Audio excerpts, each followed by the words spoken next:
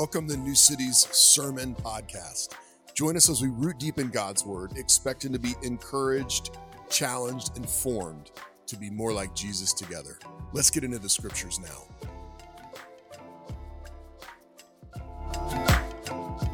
We're continuing our series called That They May Be One, where we're examining marriage and relationships and worship and sexuality. And this particular week, we're going to look at friendship. We're going to be looking at friendship. And there are many challenges to friendship, which we'll talk about in a minute. But I want you to see in just a second here a funny video about two guys who are challenged to be friends. They actually have to find an excuse just to be friends. So we'll play that video now. I appreciate you coming on the podcast today, man. It's been fun. Hope you'll come back. Oh yeah, anytime. I feel like I do need to be a little honest with you before we go. I don't have a podcast, and this is not a podcast that we've been doing. I think I just wanted to talk with you and just kind of hang out, and I didn't know how to initiate that outside of the context of a podcast. So I pretended that I had a podcast when in reality we've just been two men hanging out, getting to know each other. Yeah, we've been talking for 2 hours. And it's been a good 2 hours for me. I got to know you a little better, and I appreciate you coming by. You know what I mean? What about that ad read? Can I ask you a question? If I had invited you over for 2 hours to just talk, would you have come over? No. Actually, these microphones aren't even plugged into anything. These are fake. You got anything you want to plug? Lots of challenges to friendship. Sometimes guys have a hard time just saying, I want to be your friend, I want to talk. So we have to fake a podcast. But there's a lot of challenges to being friends in our culture. There's challenges to being friends with the people that you're already friends with. And there's challenges for you personally when it comes to being friends. One of those challenges can be just personality. It's a challenge to be friends with people and find that sort of person that you click with. We look in the Bible and there's the story of King David and Jonathan and how they were kindred spirits. And I think all of us really long for that. We long for this person friends with that we just click with. And it's hard to find that person that you can both laugh and cry with. Another challenge to being friends is just this idea of being present. All right, we struggle to be present in our culture. And what I mean by this is, like, if you go out to a restaurant and you look around and you see friends hanging out, you'll see often that they're also on their phones. We struggle because of the technology that we have to actually be physically present with one another. We struggle to be available, and we also struggle with relational capacity. I don't know if you felt this way after COVID, but after COVID, it felt like I had to train my friendship muscle again. Like being in isolation for so long, it felt like I just didn't have the capacity to be with as many people as I had before COVID. And so not only is personality a challenge to being friends, but also just being present and having the energy, having the availability. But I think one of the big things that we're facing in terms of a challenge in our culture right now is we're so polarized as people. Politics have caused so much social conflict that when we think about who we are and who the other side is, it becomes so much part of our identity that we can't even imagine being friends with someone who would vote a different way or would think a different way or would have a different worldview than we would. This was shown during a Dallas Cowboys game several years ago. Ellen DeGeneres and George W. Bush, two people that really don't have much in common politically, actually ended up sitting together at the game and laughing together, like being friends. And someone took a picture of it and tweeted, Ellen DeGeneres and George W. Bush sitting next to each other at the Cowboys game, something I never thought I'd see. Really? Like two people being friends even though they're nothing alike? Isn't that what friendship's about?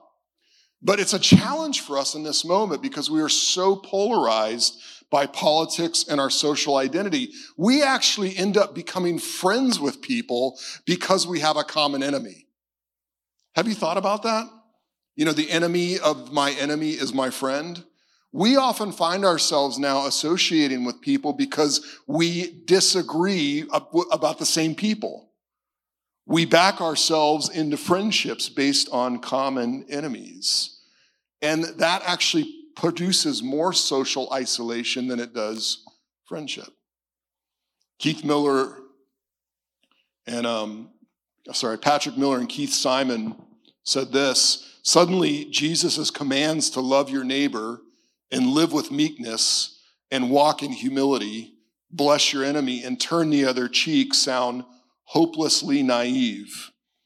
You or we justify disobeying Jesus because we think our personal context is so extraordinarily dangerous that ordinary Christian ethics no longer apply.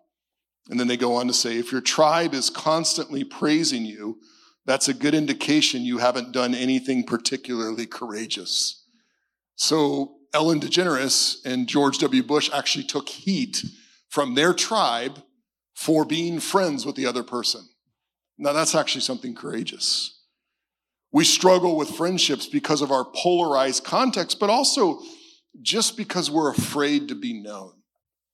Sam Alberry, an author, says that every human being wants to both be known and to be loved. And we're also terrified that if we're fully known, someone won't love us. And so shame can be a huge challenge for us to be friends with someone because we want that level of friendship and love, but we are afraid to be known. Where do we look in the midst of all these challenges? Tonight, we're going to briefly look at Jesus, who was called a friend of sinners. In Luke 7:34, Jesus says this about himself: the Son of Man has come eating and drinking, and you say, look, a glutton and a drunkard, a friend of tax collectors and sinners. Because of the people he was friends with, Jesus was accused of being himself a sinner. And Jesus says this: I am the Son of Man. I am the one who has all authority, and yet I've come to be friends with the least and the lost. It's interesting that Jesus would talk about his entire mission in terms of friendship.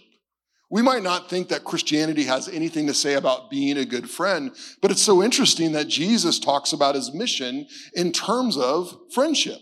In fact, he goes further than that. In John 15, verses 13 through 15, Jesus says to his disciples, no one has greater love than this, to lay down his life for his friends.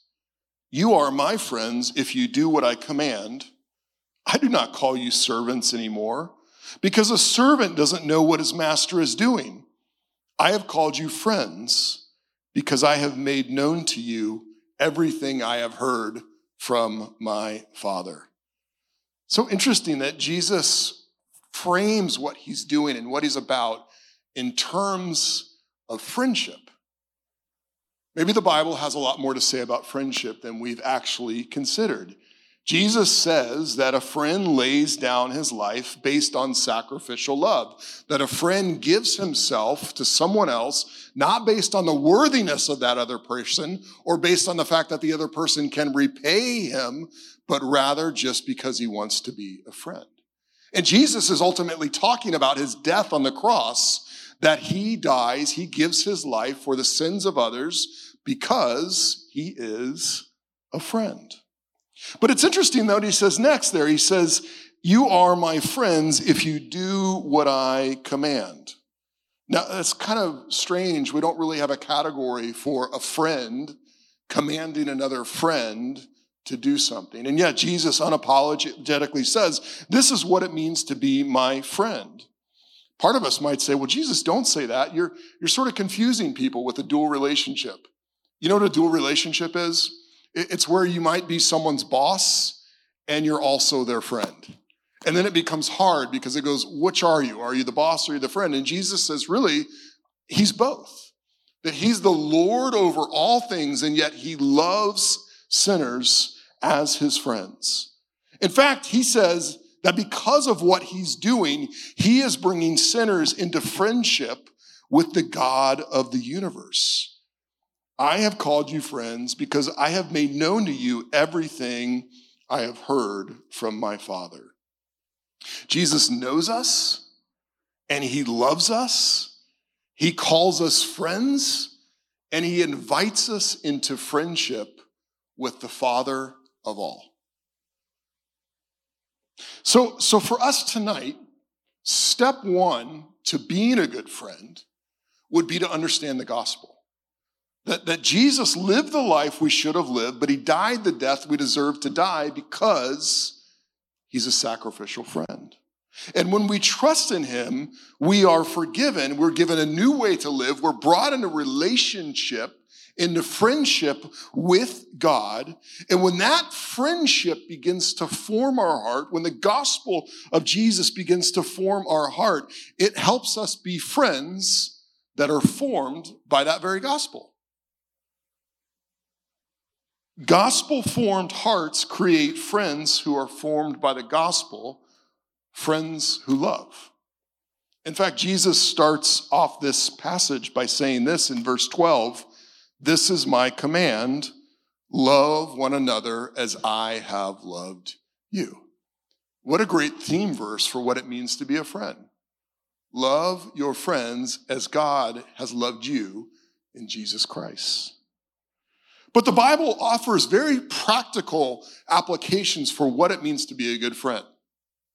First of all, a friend who loves is a friend who sticks.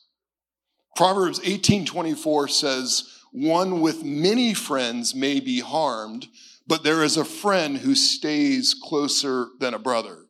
Now, the word in the Hebrew that the author is using for that first use of friends, there's kind of air quotes around it. In other words, one with many friends, it may be harmed, but there is a friend who loves, who stays closer than a brother. In fact, that second word, friend, the Hebrew word has the word love embedded in that.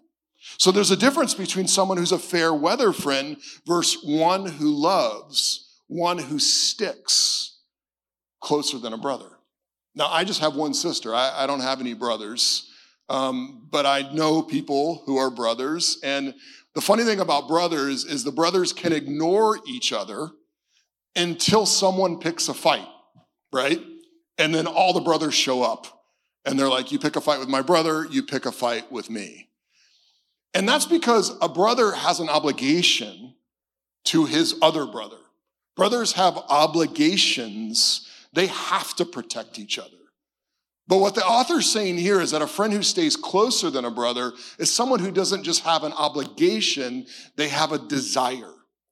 There's a desire to actually be a friend, someone who stays closer than a brother. They don't just have to, they want to. They love.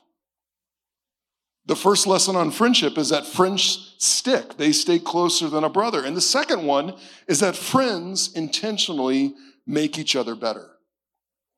In Proverbs 27:17, another famous verse says, "As iron sharpens iron, one person sharpens another." Now, in that, the sharpening, literally in the Hebrew, means the sharpening of the face. And that's interesting to me, that they didn't say the sharpening of the fists, like we're going to make you better fighters, or the sharpening of your chest, like we're going to make you stronger workers. It's the sharpening of the face. And the face it's the image of every human being. It's the fact that if you know someone's face, you intimately know them. And so what the author's saying is that when friends are in real friendship, they make each other better because they're intimate, they know each other's face, but they also shape each other's character. I don't know if you've had a friend who has made you better, or if you have friends that you have made better. But friends make each other better. Well, how do they do that? Well, friends don't ignore each other's sin. In Proverbs 27:6, it says, the wounds of a friend are trustworthy, but the kisses of an enemy are excessive. Now, we live in a moment where everyone says, don't tell me how to live my life. Don't you dare tell me what to do.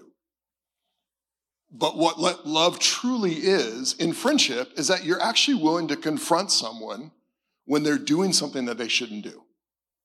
The true friend is willing to challenge someone's behavior or action or attitude. An enemy actually is one who flatters and lets someone do whatever they want. Friends don't ignore sin, but here's something else. Friends also don't treat sinners as their sins deserve. And see, that's where the gospel makes things different. In our culture, you might find someone's wrongdoing, or you might have a tweet that's dug up 10 years later. And people treat that person based on their wrongdoing. Their wrongdoing becomes their identity. But that's not what the gospel tells us to do. In Proverbs 17:9, it says, whoever conceals an offense promotes love, but whoever gossips about it separates friends. Now, we just learned that we're not supposed to ignore each other's faults and sins, but there's a difference between ignoring sin and confronting sin in love in each other. Guess what? There are no perfect people here in this room. And everyone goes, amen, no one's perfect. But what that means is every one of us needs help to grow. That means I have flaws and sins in my life, and you have flaws and sins in your life. And no one wants to be treated as their sins deserve. That would make a horrible church. Rather, we want people who are open with us about our faults and sins and yet don't treat us as they deserve, because that's how Jesus treats us. Jesus does not treat us as our sins deserve. Notice the actions in that verse. Whoever conceals an offense promotes love. Now, it's not talking about hiding evil, but rather it's saying we're going to choose to not see that person's sin as all that they are. They are more than that. And so we are going to forgive. Too many people think that Christians are just about being nice, but really Christianity is nothing about niceness. Christianity is about kindness. And kindness is a virtue when it comes to friendship. Kindness is intentionally moving towards someone in love with compassion. Niceness is just not saying anything at all. Kindness is action. Niceness is passivity. Dr. Tony Evans talks about friendship within the Christian community, and he says this: Christian fellowship is more than a handshake or a pat on the back. It's about showing love through being kind. What do we do when we see sin in someone else? Well, friends don't treat sinners as the sin deserves. Rather, we're intentional. We're kind. We forgive. And really, all of these principles aren't just principles that we make up. Rather, they're friendship principles that are formed by the gospel of Jesus. They're friendships formed by the gospel of Jesus, which creates a totally new type of family. The gospel creates new friends among people who would normally never be friends, but then it turns those friends into family. And in that family, we have to relearn how we do relationships. I see a lot of memes going around that say things like, you have to earn the right to be my friend. I'm like, okay. Maybe there's some hurt in the past and maybe someone's learning a boundary. But in general, the way we do relationships in the church isn't about earning the right to be friends. Rather, it's about honoring one another. In 1 Timothy 5, Paul writes to Timothy, a young pastor, and he says, don't rebuke an older man, but exhort him as a father. Younger men as brothers, older women as mothers, and the younger women as sisters with all purity. Support widows who are generally in need. Paul is instructing Timothy to treat people not based on what they deserve, but rather based on honor. One of the greatest ways to be friends with someone is just to honor them. And honor is so different than flattery. Flattery is you say something nice because you want to get something back from them. Honor is putting someone in a place of more importance than yourself. And so in the family of God, as we're friends, we relearn relationships, but we also redraw lines. You know, as we enter into this next political season, every one of you has lines. Who's on this side? Who's on that side? But in the family of God, all the lines get redrawn. If you look at the people that Jesus called his friends and he brought into his inner circle, he had 12 disciples. In Matthew 10, it tells us their names. It says, summoning his disciples, Jesus gave them authority over unclean spirits to drive them out and to heal every disease and sickness. These are the names of the 12 apostles. First, Simon, who is called Peter. Now, Simon at that time would have been against the Roman government that was occupying Israel. Simon would have been like your modern day activist. He would have believed that war was a legitimate way to get rid of the powers that be.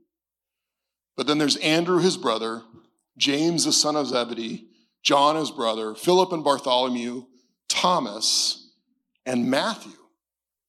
Matthew, the tax collector. Now, Matthew would have had the very opposite political philosophy of Simon Peter. In fact, Matthew joined forces with the Romans. He took taxes and cheated his own people because he thought that was the best way forward. Many people saw him as a sinner and saw him as corrupt. And if him and Peter ever sat down in a room together, they would never, ever be friends. And yet here in this moment, Jesus sends them out together on his mission. See, if we really understand the gospel, we really understand what friendships are formed by the gospel, we understand that it creates a new kind of family where lines are redrawn and our friendships go beyond our tribe. Our tribe becomes Jesus. And whoever's in the Jesus tribe is our friend and our family. See, as we go into this political season, the temptation for you is going to be to draw lines, especially on social media. And you're going to hear people that believe exactly what you believe. And you're going to hear people that have beliefs that you think are crazy. And you're not going to take the time to actually listen to them and consider whether you should have friendship with them because you've drawn the lines in places besides the family of Jesus. I'm not saying there's not evil out there. There is real evil out there. But you are being discipled by our culture, not to be Simon and Matthew who give up an old way of life and become friends through Jesus. Rather, you are being discipled to be polarized. And the thing with the family of Jesus is it is a really big circle. Lastly, friendships formed by the gospel create a new kind of family with an expanded circle. Even Jesus himself, there was a moment when he was ministering and he's told, hey, your mom and your brothers and your sister are here. And Jesus says, who is my mother and who are my brothers? Stretching out his hand toward his disciples, he said, here are my mother and my brothers. For whoever does the will of my Father in heaven is my brother and sister and mother. Now, Jesus wasn't saying that he didn't have a mother anymore. On the cross, he made sure that John, the disciple, took care of his mother. But what he was saying was that something new has happened. That friendships are forming based on who he is and his mission to spread the kingdom of God and share the good news. And therefore, whoever is in on that mission becomes part of the family. So as we consider friendship and the challenges to friendship, remember these lessons. Friends stick. Friends make each other better. Friends don't ignore sin. Friends don't treat sinners as sins deserve. But friends become family because of Jesus. Thank you for joining with us as we rooted deep in God's Word. If you found this sermon encouraging, share it with a friend. You can learn more about New City by going to newcityhh.com or checking us out on social media by searching New City HH. We'll see you next week.